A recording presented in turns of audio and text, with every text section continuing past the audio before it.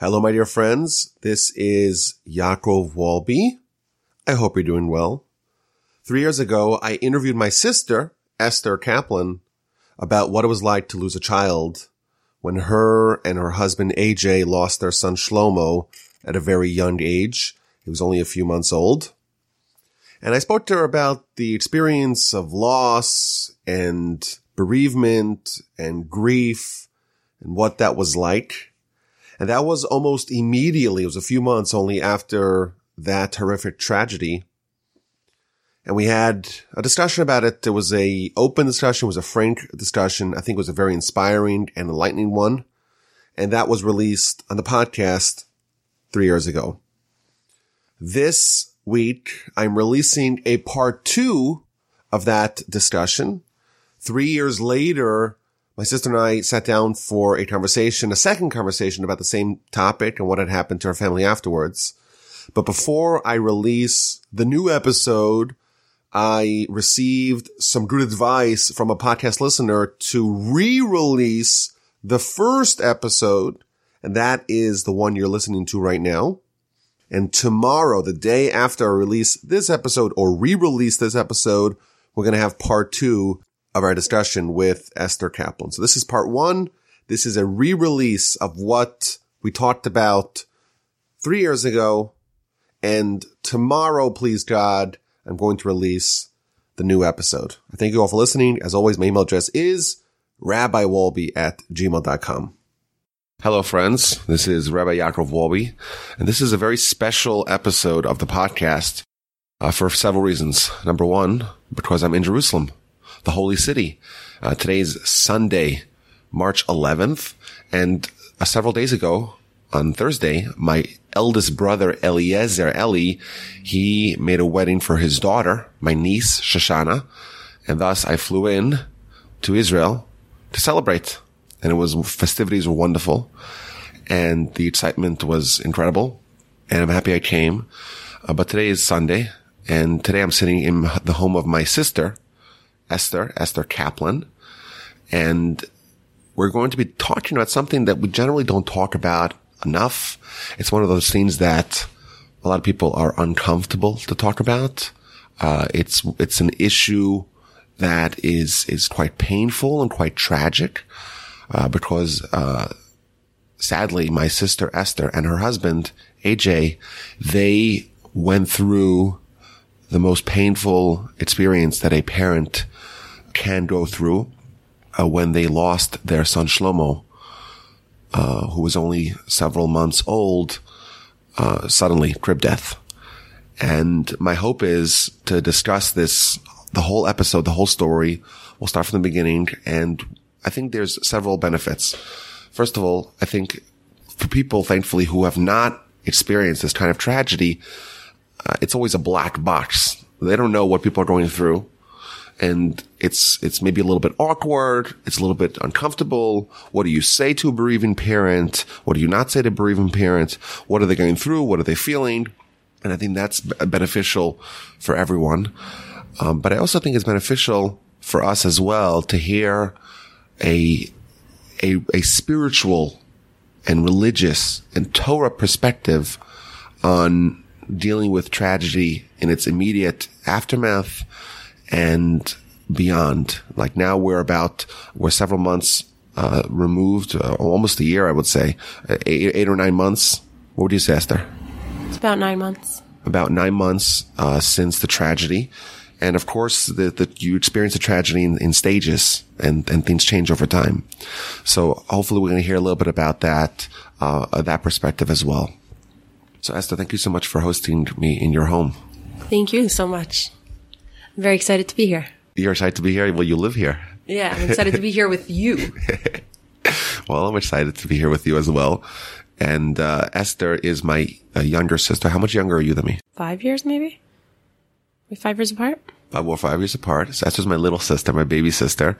And we grew up in Monsey, New York. And now you live here in Jerusalem. And how long have you been living here for? Nearly 5 years. Nearly 5 years. And you like living here? It's very special to be here. So Esther and AJ are pioneers. They are, even though they're both American, they are living in Israel because Israel is home to some of the greatest Talmudic institutions that our planet has ever seen. And the Mir Yeshiva, the yeshiva of which that I too am an alumnus, is proud to have AJ Kaplan as a member in their ranks. So you got married in 2013. Correct. In June. And right afterwards you moved to Israel? Yeah, in August. So in August you moved to Israel. So it means in August 2018 is going to be 5 years. Yep. Now, when was Sarah born? Sarah was born in April 2015. So several years after you got here, Sarah's born. Sarah is an adorable and delicious and sweet and cute girl with the most robust, delicious cheeks that you could ever pinch. And she's actually right now in childcare. Yes. In the same building that we're in here today. That's why we love living here. It's quite convenient. Downstairs neighbor. And when was Shlomo born? Shlomo was born February 10th, 2017. So a little more than a year ago. Yeah, he was my birthday present. 3 days after my birthday, he was born. I didn't think I would have him for like another week, and then he just decided, that's it, I'm ready to go. He was born a little bit earlier than anticipated. 4 days, yep. And tell me a little bit about him, because he was a remarkable, remarkable baby. Yeah, what's interesting is I wasn't the only one who thought so, because like mothers usually think that their babies are amazing and special and beautiful. But I heard it from other people, like all over. I even felt when we went. So, okay, I'll start from the beginning. Shlomo was born on a Friday morning in just the quickest way. He was just, I couldn't fall asleep at night, and I kept feeling like, I don't know, am I having contractions? Am I not? Yes, am I not? And AJ's sister had given birth the day before on Wednesday, so they were a Wednesday night, so they were gonna have a bris on Thursday morning. And when that baby was born, AJ told me, okay, just wait till after Shabbos, so that if it's a boy, my father could be here for the bris. Just wait till after Shabbos. And here I am. It's Thursday, 3 o'clock in the morning. I can't sleep. I'm tossing and turning. And at 4 o'clock, I wake up AJ. I'm like, AJ, I'm really sorry to do this to you, but I think I might be in labor. We got to the hospital, and he was born at 8:11. On Friday morning. February 10th. 2017. And AJ spent another couple hours with me. I went home to arrange the Shalom Zachar.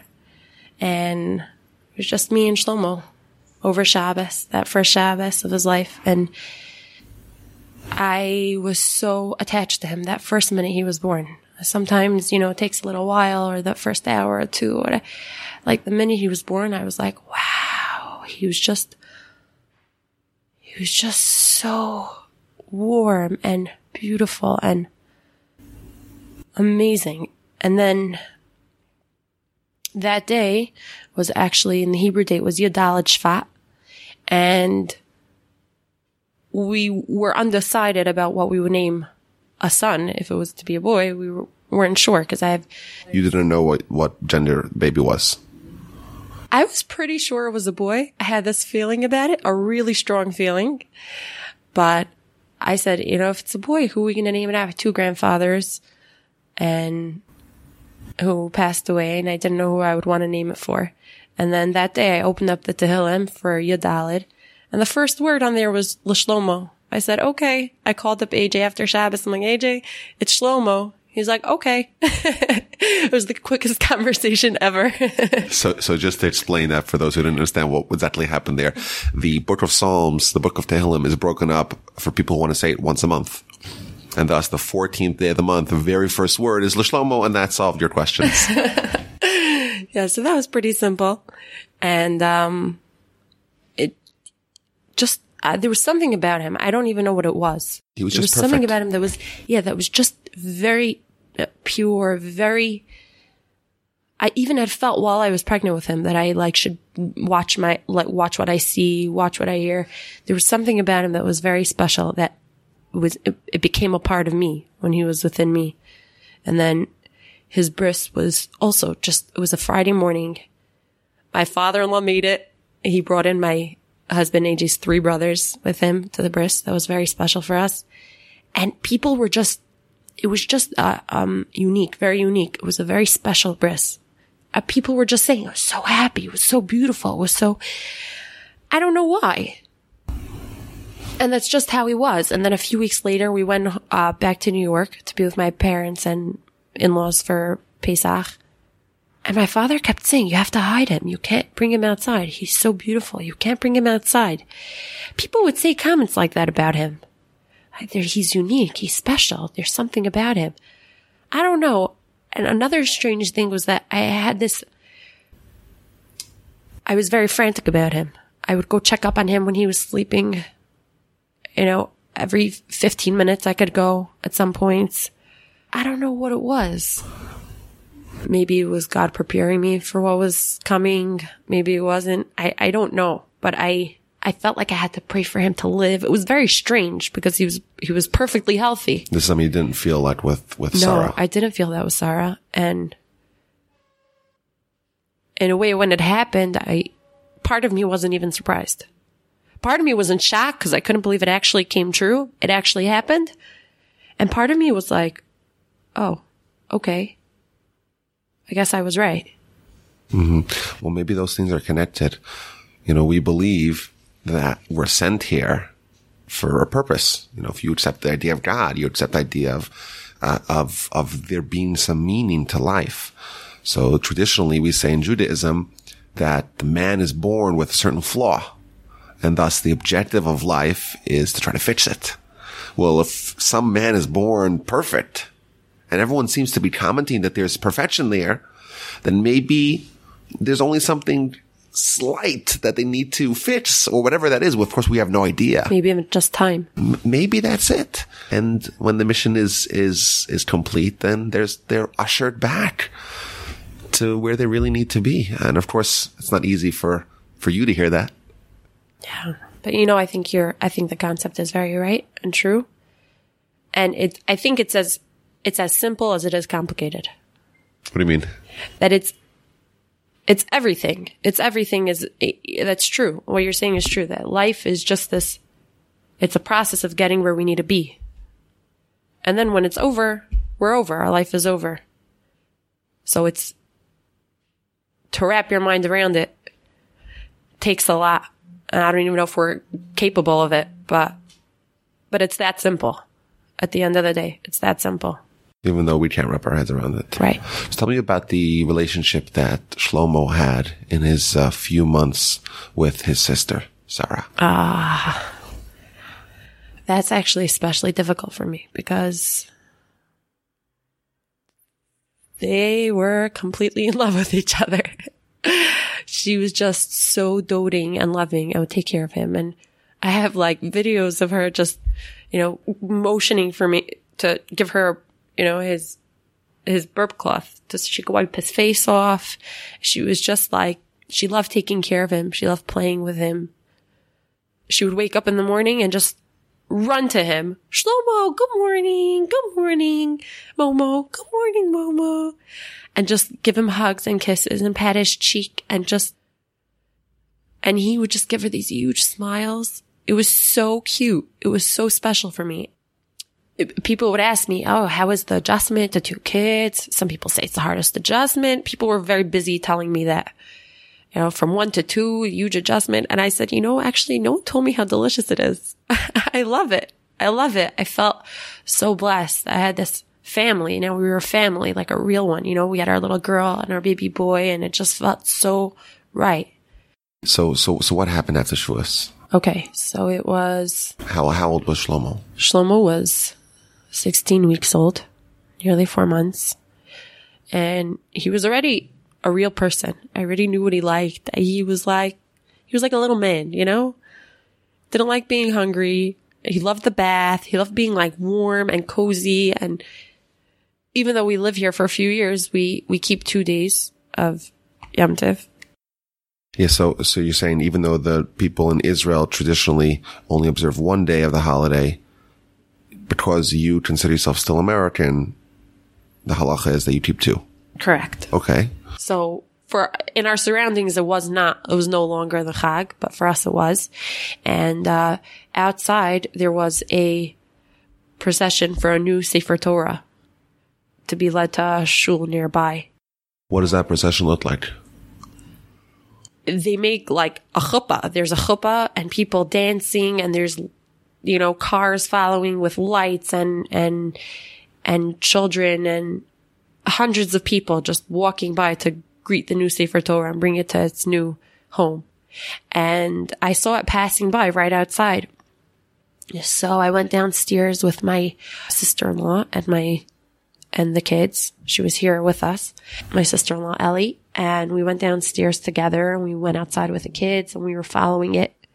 And then we came back up and it was about 7:00. AJ had already left to go learn and daven. And, we came inside and I, nursed him and I changed him and I was playing with him for a little bit. And at about 8:00, I put him in to bed and I came out and it was strange because he would usually cry and I would have to give him his pacifier 6 times before he actually fell asleep. And he went to sleep really nicely. Like I even commented like, hey, where's Shlomo went to sleep so nicely. And strangely, I didn't go in to check on him. At about 9:00, after we had already made Havdalah, we were, starting to clean up and get ready for Shabbos because it was Thursday night. I put Sarah into bed and I decided to go in and check on him. And right away I saw that something was wrong because he was facing downward and his face was like scrunched into the blanket. And I knew right away that something was wrong because he should have picked up his head and moved it to the side.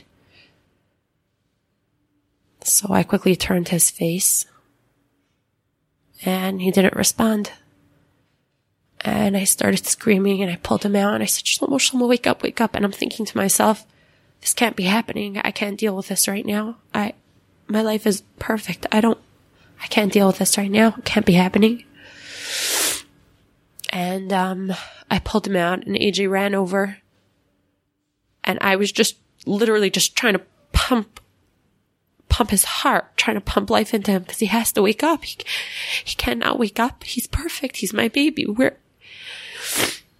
And within a few minutes, we had our house filled with like 20 paramedics and they were all trying to revive him. And we were sitting in the living room just complete shock of what was going on.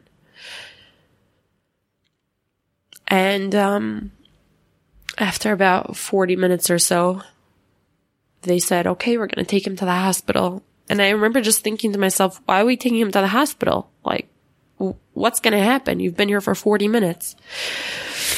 But they took him, and we followed with my brother Ellie, sister-in-law Malki. They drove us to the hospital. And by that time, I already really didn't have any hope that they were going to be able to save him. I was even thinking to myself, just let him go. He has to go. Let him go. And we got there, and for another, half hour or so, they were, again, trying to revive him, resuscitate him. And then they finally came out and said, I'm sorry, we weren't able to save him. And then we started working on funeral arrangements. It's just amazing about life is that you don't know what's going to be from one minute to the next. We think life is a promise. It's not a promise. We have it today. We don't know what's going to be tomorrow. We don't know what's going to be in 5 minutes from now. And that was this feeling of utter helplessness, inability to know what, you have nothing to hold on to. Nothing to hold on to. So they asked us if we want to go in and say goodbye to him. So for a minute, we weren't sure if we wanted to. And I said, you know what, AJ, if we don't go in now, we're going to regret it. So we went into the room. By that time, he already didn't look alive. You suddenly realize what it means that the soul that God puts inside of us is what gives us life, because it wasn't there. It wasn't him. I saw his body, but it wasn't him anymore. And we said Shema with him. We sang Hamalach Hagoel and Adon Olam. We put him to sleep and we let him go. Sorry.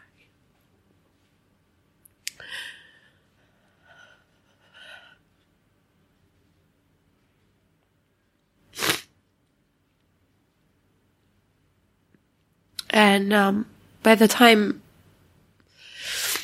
they were trying to make all the arrangements and getting everything together and figuring out where we would be buried, they weren't sure if they would be able to bury him that night. Sorry. Or if we would have to wait till the morning.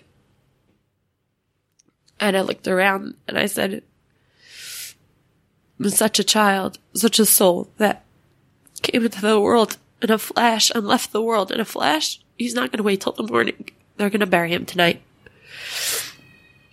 And 5 minutes later, they got the go-ahead. And the funeral was set for 1:30 in the morning. Early Friday morning. Early Friday morning. How many weeks after you were having those contractions, middle of the night? Yeah, exactly 16. Exactly 16 weeks later. Yeah. So there were about 60 people there. And AJ spoke by the funeral. Incredibly. We were all so moved. It was... He didn't exactly have tons of time to prepare. Not exactly. I think it was a very beautiful way to send him off. And, What was that night, the rest of that night like? Awful. We came back home and, someone else had been here. We had neighbors here doing our dishes and cleaning up, and we came and there was just, there's a tradition that once the body is buried, the family sits down and has a meal with bread and eggs, which are round. They symbolize the circle of life. So, we sat down and on low chairs and we ate this meal. It tasted like sawdust. We just couldn't even believe it. We couldn't even process what we were doing. It was just so surreal. So that was like in the middle of the night, like at 2 in the morning? That was, probably about 2:30 in the morning. We had to call our parents. We had to wait till the Chag was going to be over in New York, which was at about 4:15. So we set an alarm as if we were going to sleep. And,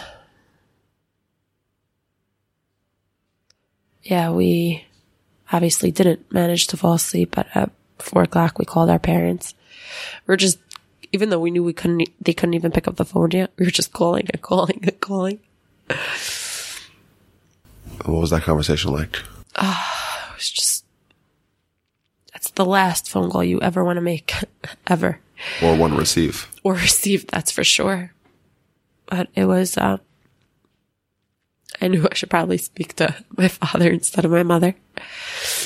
And it just took him a few times for me to tell him, for him to process what I was saying. I get on the phone, he picks up the phone, and I said,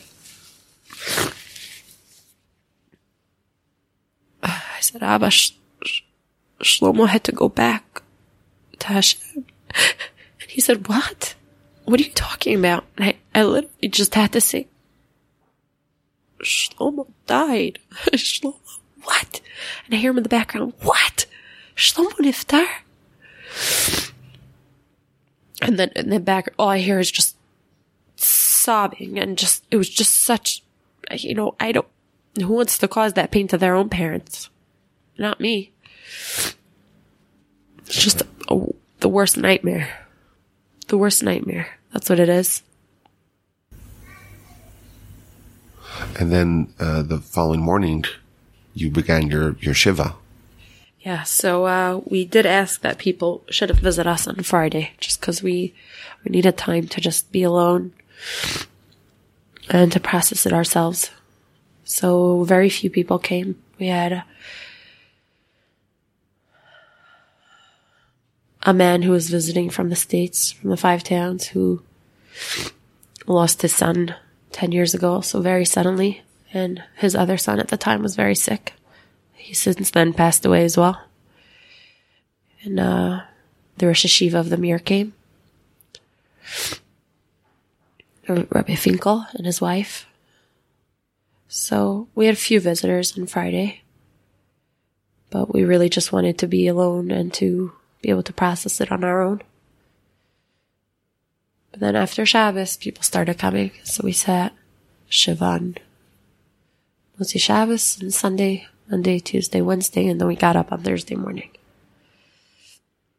Hundreds of people came, hundreds. Every day. I think there was maybe one time that no one was sitting there with me during our hours. Maybe one time. What were the hours like? When they start coming? They had Shacharis here at maybe 8 o'clock, was it? And then I sat down at 9 till maybe 1 or 2, and then we started again at, I think we had 3 different times, so with a break for lunch and for dinner, and then we sat till maybe 9:30 or 10 o'clock. 12 hours a day. Yeah. And people are here the whole time. The whole time. Non-stop. What are you telling them, or what are they telling you? I don't think it's a mistake that God chose us to be the parents of this child who had to be here for so short. I don't think it means that we're special or amazing or incredible, as people love to think, but I do think that it means that He wants something more from us, something bigger from us.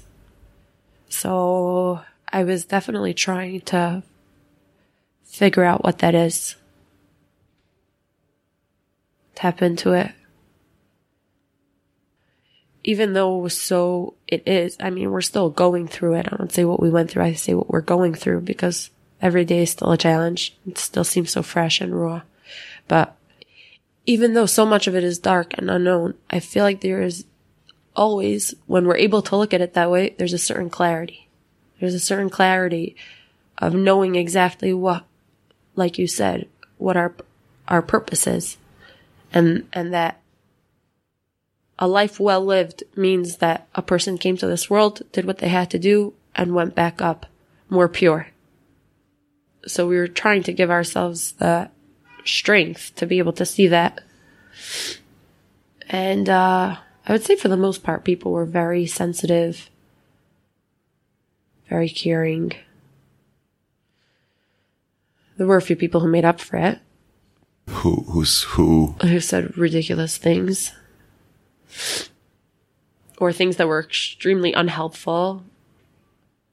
Those people were well-intentioned, just misinformed? I hope well-intentioned. But certainly misinformed. That's for sure. Yeah. Or giving suggestions of why it happened, or maybe it was because of vaccines, or maybe it was because of this or that. And that's not what you need then. Or ever. Or ever. Yeah. It was intense, but it was very important. So you have 4 or 5 days here of non-stop foot traffic. People coming by the hundreds to visit you and AJ and to help you mourn and grieve. Yeah. I want to read a letter that you wrote and that you hung up on the bulletin board in your building. So this is a letter that you wrote during the Shiva? Yeah, I wrote it, I think, on Motzei Shabbos. Right after Shabbos. Right after Shabbos. So you still haven't had tons of people here. Right. And this you hung up in... we hung it up right out the door. Oh, on the door. Right outside the door. Okay, on the door. To all our dear neighbors, family, and friends, we would like to thank all of you for your kindness and concern throughout this tremendously difficult time. And I'm just going to translate the Hebrew words into English. We merited to host a beautiful and pure soul for exactly 16 weeks before the Almighty decided that it was time to bring him back up to heavens. Shlomo brought us so much joy. His smile lit up our entire world and filled our home with so much goodness. We've given much thought to how to give our baby Shlomo's soul a spiritual ascension. A pure, perfect soul returned to its maker as the holiday of Shavuos came to a close. We would like to ask each of you to accept upon yourself, to commit yourself to increase some matter of holiness, be it in the purity of speech, regarding your eyes, ears, or mind, a small, manageable commitment in the merit of Shlomo, Alav Shalom, ben Avram Yochanan Ner Yair Shlita, so that his soul will soar yet higher and be an advocate for all of the Jewish people. Again, we sincerely appreciate the outpouring of kindness and love and means the world to us. May we merit to greet Messiah speedily in our days together. Signed, A.J. Nestor. When did you decide to write this letter? And why? And sometimes in life, we're kind of on auto drive. We just like go and we kind of forget about certain things or our purpose or our goals or who we are. And then I think sometimes God kind of gives us a shove to remind us. It's those times that have the biggest impact on us. So at that time, I was having these feelings so strongly. And I felt like I was in a position where I could share it with those people who care for us, who were coming to be with us at that time. You just felt like you're being moved to, you have to write this letter, and because you're so present. Yeah, it was a time of huge clarity. Like I said, even though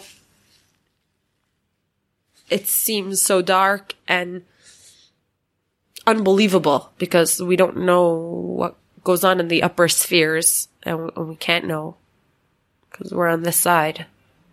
But it was a certain clarity of vision of, wait a second, this is life. This is it. This is how it goes for all of us. So Shlomo had a shorter cycle. Some of us have it longer, but it's all the same thing. We all came from the same place, and we're going to go back to the same place. What are we going to put in between? I want to switch gears here, and I want to talk about, from the other side.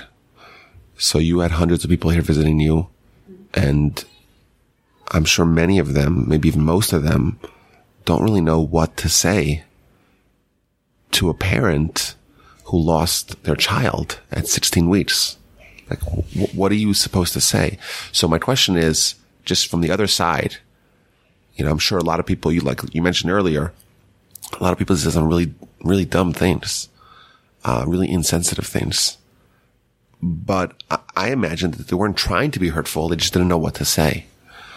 So maybe, you could help the audience by telling them, like, what does a mourning parent want to hear and needs to hear? And what does a mourning parent not want to hear and absolutely should not be told? So we've been on the other end for most of our lives. And in 1 second, we suddenly came to this place of like, we're the ones that people are talking to and saying these things to, or not saying these things to. I think that everyone's different because I've spoken to other grieving mothers, and I do see that everyone's different. I even see with myself. Sometimes what works for me for 1 minute and is helpful to me, the next minute is not helpful at all. So it for sure varies, and there's no set rule. The one thing that I think is almost unanimous that a parent doesn't mind and appreciates hearing is, I'm thinking of you. You could say it with words, you could say it with a card, you could say it with, something else, a gesture, but I think that is, the nicest thing for us to hear, because you don't want anyone to say, I understand you, because no one understands you. You don't want anyone to say it's going to get better, because right now it doesn't feel good. But when people say, I'm thinking about you, it just helps you feel that you're not alone. So I know for me, that's usually something that I really appreciate hearing. I really appreciate that. So not to say it's going to get better. Not to say it's going to get better. No, don't make me promises. You know, other people will say, oh, you'll have more kids. And to me, that doesn't even, that's not even relevant, because what does it have to do with it? I miss Shlomo. I want Shlomo. I'm not talking about other kids now. I love Sarah and I love Shlomo, and they're both my kids. And I realize that every child that's born has a new place in your heart. They open up a new place in your heart. So when if that child is gone, that place is still empty. You know, even if you'll have another child and you'll get another piece in your heart, it's still, that child's part is empty. So it's like comforting someone who had their right shoulder lopped off. Say, well, you have your left arm, right? How bad is it? Exactly. So, not helpful. Not helpful. Was there anything particular that someone said here during the week of Shiva that really resonated with you and really, really hit the mark that you can remember? I think the people who said the least that affected me the most. I had a classmate from high school. I never even had that much to do with her, but we both live here. So, we see each other. We will schmooze for a few minutes. And she came in. I don't even think she said one word. She sat here and cried. And then she got up and left. And it meant so much to me, because she really felt with me. It wasn't as much what she said as what she didn't say that affected me. You felt that she was there with you in your pain a little bit. It happens to be that this particular person still does call me up every now and then, and she says, hey, I'm thinking about you. How you doing? Wow. So special. You just realize that it's a unique individual who's able to tap into another person's pain when they have no reason to have to. She doesn't have to. She could go enjoy her own life, but that's a special person. Was there some particularly egregious statement or that someone said during the Shiva that you think maybe would highlight what not to say? Oh, I had a woman walk in here. She was a stranger. She walked in and there must have been 15 women sitting here. And the way it was set up, it was very long and narrow across the room. And she sits at the end on the couch. And I acknowledged her, because the tradition is that the person who comes in doesn't speak until the person who's sitting Shiva greets them. So I acknowledged her, and she starts saying, yeah, I have a very difficult life, and my parents both died in different strange ways, and it was very famous. And then I also had a baby who died last year. And she just starts talking about her own story and her own grief and what I may have done wrong. And did I give him vaccines? Because that's, could be a really big cause of this. She was totally crazy. She was totally crazy. And everyone is just sitting there gaping. They just couldn't believe it. Every word that came out of her mouth was dumber than the next.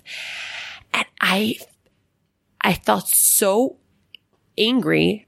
I was literally shaking. And next to me, actually, at that time, was sitting a young woman who just recently lost her father very suddenly.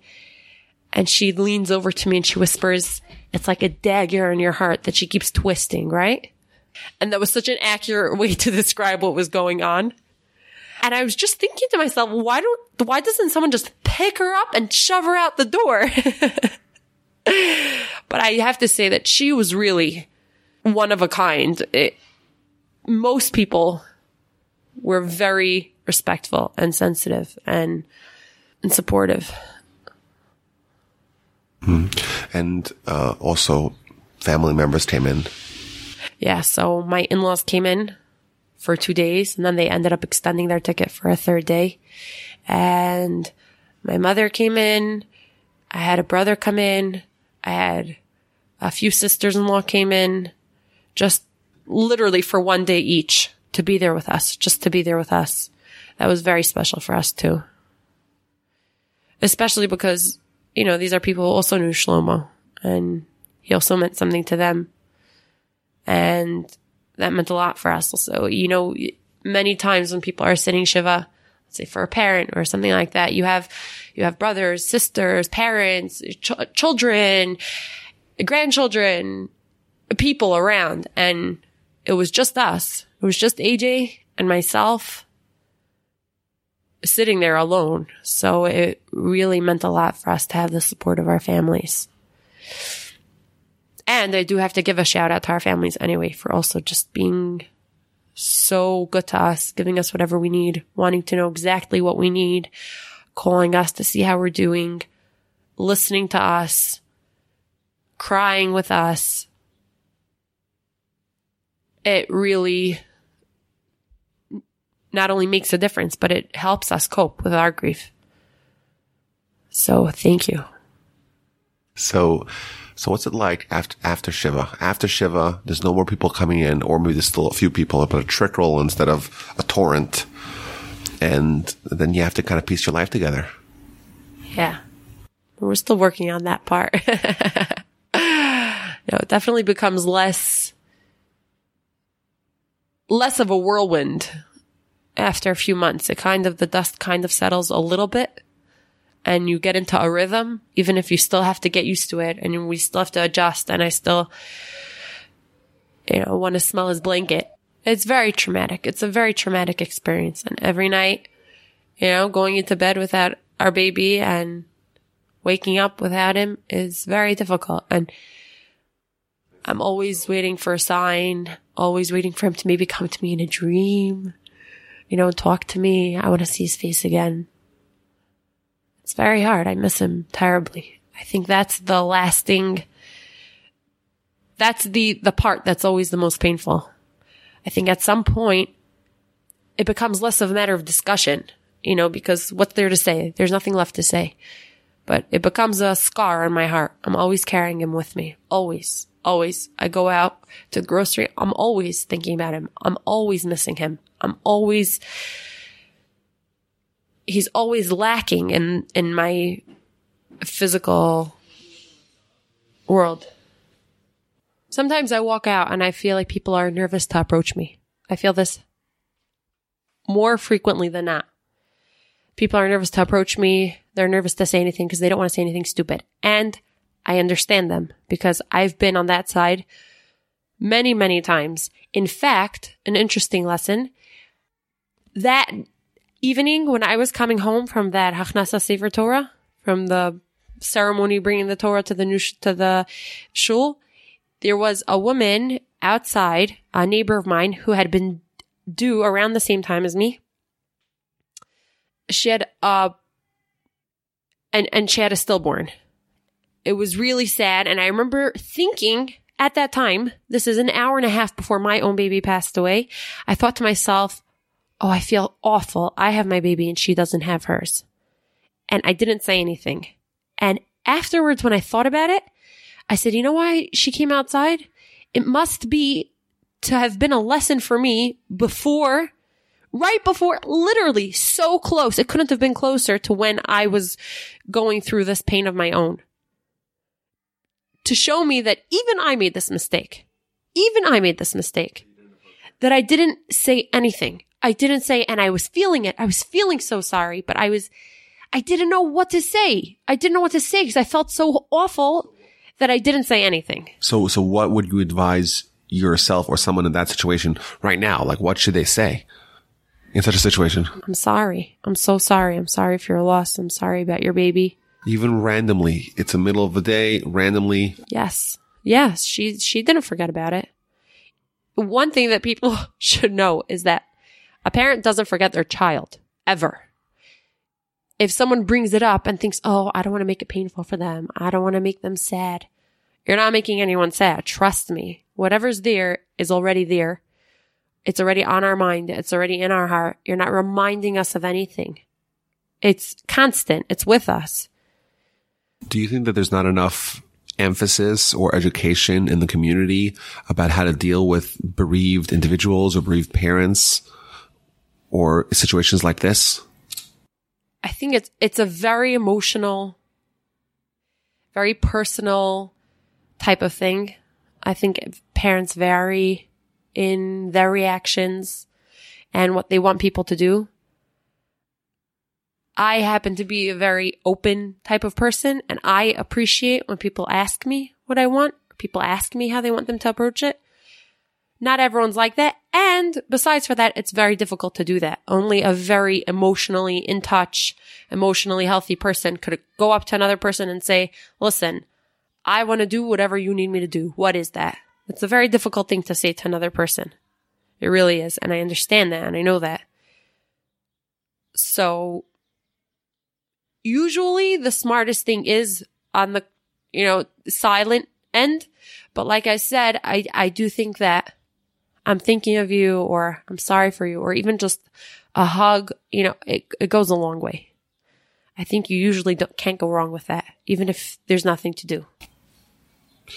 Now, tell me about how things changed. So now we're 9 months. So we spoke about the Shiva, and the Shiva, you felt like you're being just guided, like you're just so clear what you need to do.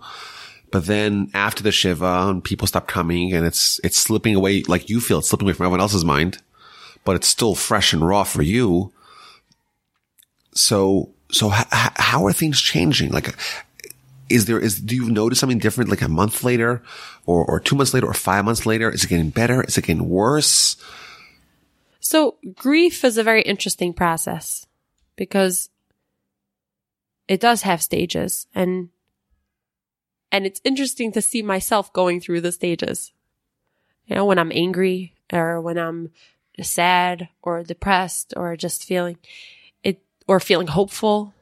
They're all stages of it. And what I told myself right away is that I'm not going to force myself to do anything or feel anything for a year. A full year, no rules. And I'm grateful that I had that insight because I think that's the right way to approach it. I think God put into this world this grieving process. That's the way it's supposed to be. Yes, you're sad. Feel sad. You're angry. Feel angry. Don't try to resist. No, it's part of it. You have to go through it in order to get through it and get past it. And I do feel like it's a spiral. You keep going, you go around to the same thing, but every time it's different. You come around to that sadness, but the next time it's a little bit of a different sadness. It's different. It's not, in ways it gets easier. In what ways? Say it becomes more routine, I would say.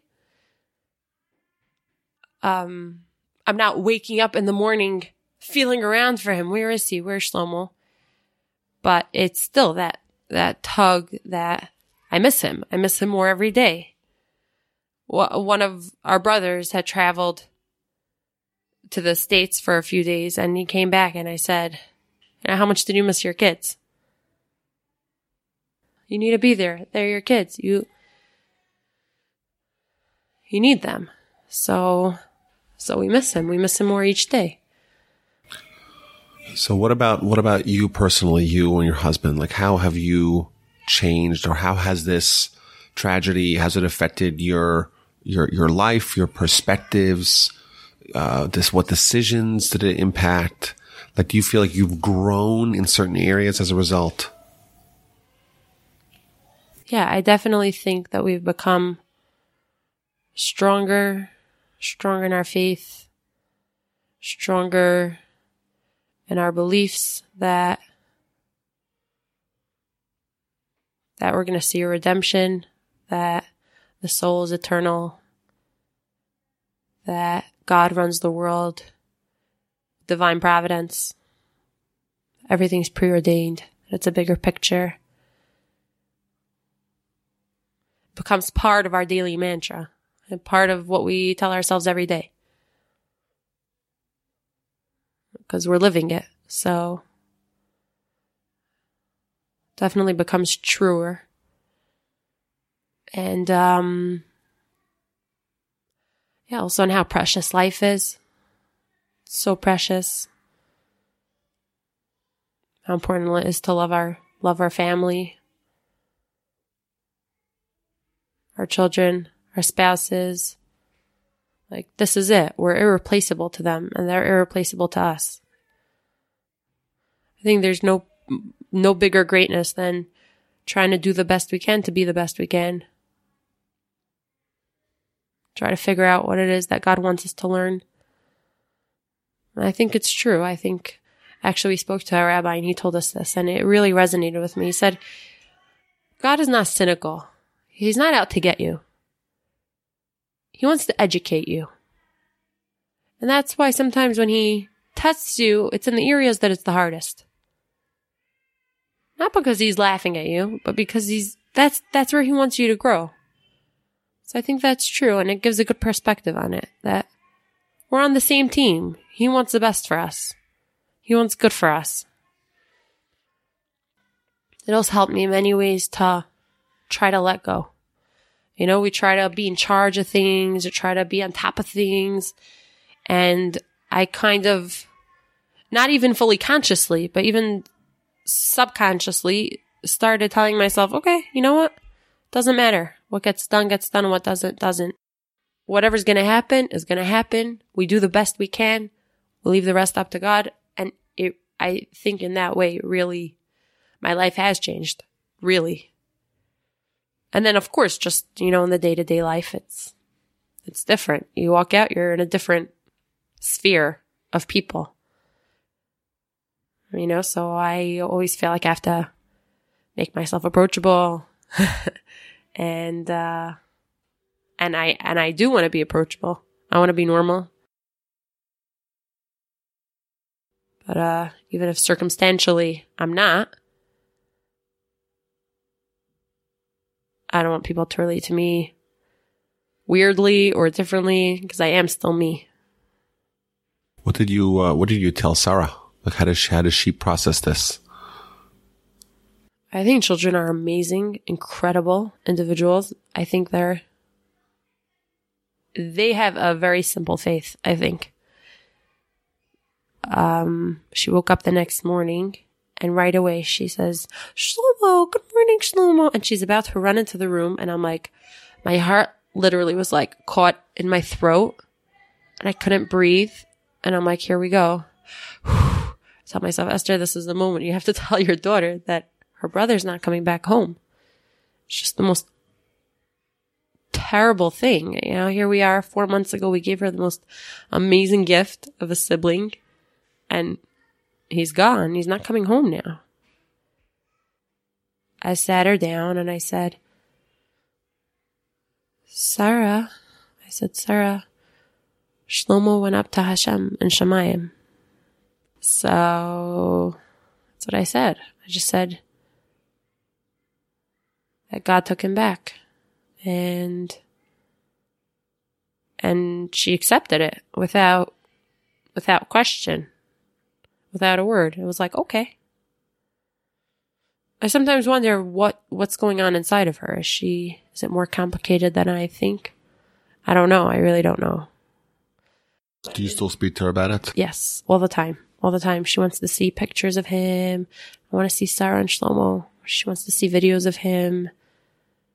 And I want to show it to her because I want him to always be a part of our lives. He is. He's a part of our family. He was taken from us, but he's still part of our family, always.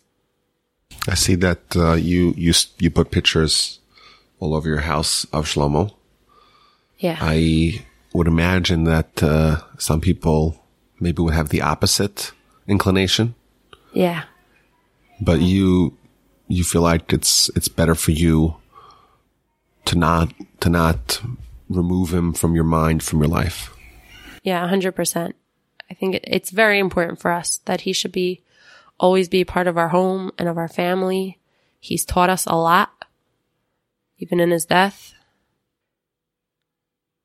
And besides for that, we feel like he's our angel watching us from above. We really feel like that. So, yeah, we're always going to have whatever we can, whatever remnants we can have of him in our home. So what would you say to someone who wants to help and not in the immediate aftermath of tragedy, but later on, months later, maybe even years later, people who are good intentioned and that they really care about the well-being and the recuperation of those who suffered great loss? How would you advise them to navigate this? So I think it's very important for people to know that everyone grieves differently and everyone pains in a different way. It's also very important not to suggest that people do a certain thing or to give advice that's unsolicited. I think that's a key suggestion that no one wants your opinion.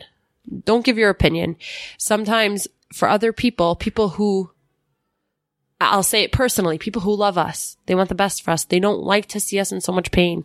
They say, it's hard for me to see in such pain. Maybe, try to move on in this way or that way. Maybe try to. It has the opposite effect. That's wrong for us. What's right for us is for someone to say, I'm here for you, for whatever you need. If you need anything, I'll be here for you. So what are some of the suggestions that you may have heard that rubbed you the wrong way or? So, one example is we had, a family friend who had visited in Israel. Mind you, we never heard from her during Shiva. She never called us or contacted us or tried to reach out to us. And one day we got an email forwarded from 3 other people that she had contacted a friend of hers who was a therapist here in Jerusalem. And she said, oh, we have family friends who just lost a child. And, would you be willing to see them or to talk to them, to counsel them? And she had responded, the therapist had responded, oh, so nice to see you care for them. Have her reach out to me.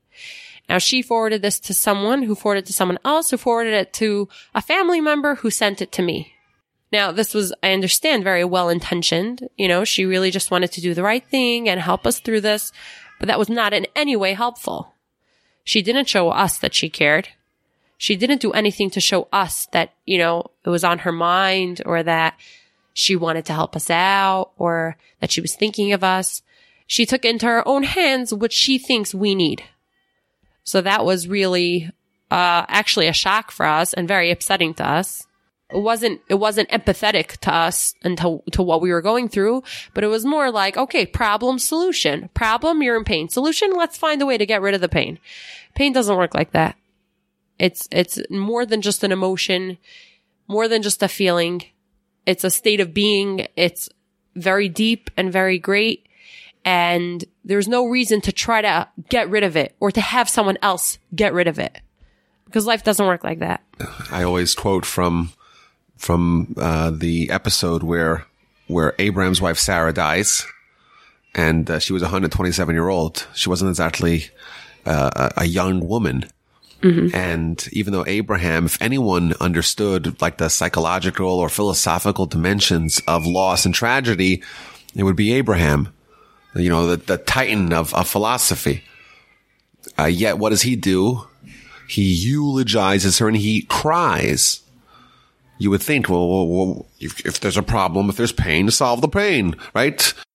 Deal with it on a more immediate level. But no, Abraham addresses, if Abraham needs to do it, we of course should do it, the emotional aspects, the talking about the loss and grieving and crying and dealing with everything else at a later point. And I always say the Torah tells us that story. I'm sure there's a lot of people who had eulogies and mournings and burials and the like, but it tells us the story with Abraham to remind us that we too, if Abraham needs to have this period of suffering and emotion and dwelling on the pain and crying and eulogizing, that is the way it has to be for everyone. So looking for solutions to try to solve the pain or to eradicate the pain or to avert the pain, that's not helpful. Right. I want to talk about some of the plans that you have or things that you've done to try to memorialize Shlomo. I understand there's some sort of big campaign that was undertaken to donate something in his memory. You want to talk about that? Sure. So, maybe it was a few weeks after Shiva, I got a call from my close friend Dahlia, and she said, I was there at the Shiva on Sunday, and I saw that there wasn't all the equipment that you needed for a Shiva house, such as a Sefer Torah to read from the Torah Mondays and Thursdays. It wasn't available yet. It wasn't there, and no one knew how it was going to get there. And I thought to myself, there's an organization in New York called Misaskim, and they provide all these things for Shiva houses. And she said, "Where's Misaskim?" And she called them up, and they said, well, we only deal with these situations in the United States, but why don't you give a call to Zaka? There's a search and rescue team in Israel. They should have more information for you. And she called up Zaka, and they said, well, actually, we have warehouses all over Israel that contain all the equipment that you need for a Shiva house, but people have to come pick it up on their own. And she said, you mean people have to come with a van or a truck and pick it up on their own? They said, yep, we don't have money for a truck. She said, well, what if I raise money for a truck for you? And they said, great. If you raise money for a truck, we'll hire a full-time driver to go across Israel wherever needed and deliver and pick up equipment. And she spearheaded this incredible campaign to raise $140,000 for this truck. And believe it or not, she was successful.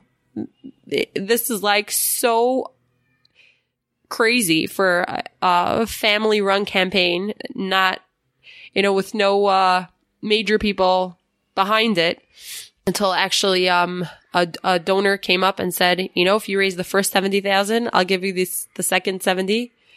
And it was incredible. Hundreds and hundreds of people, donations coming in, $10, $54, $100, $1,000. It was unbelievable. So much love, so much care.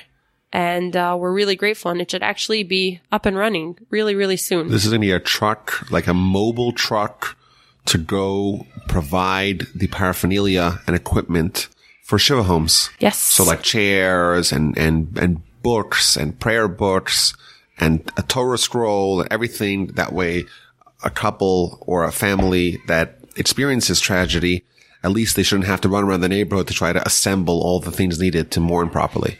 Yeah. And that's going to be done in memory. Memory of Shlomo. Memory of Shlomo Kaplan. Yeah. Unbelievable.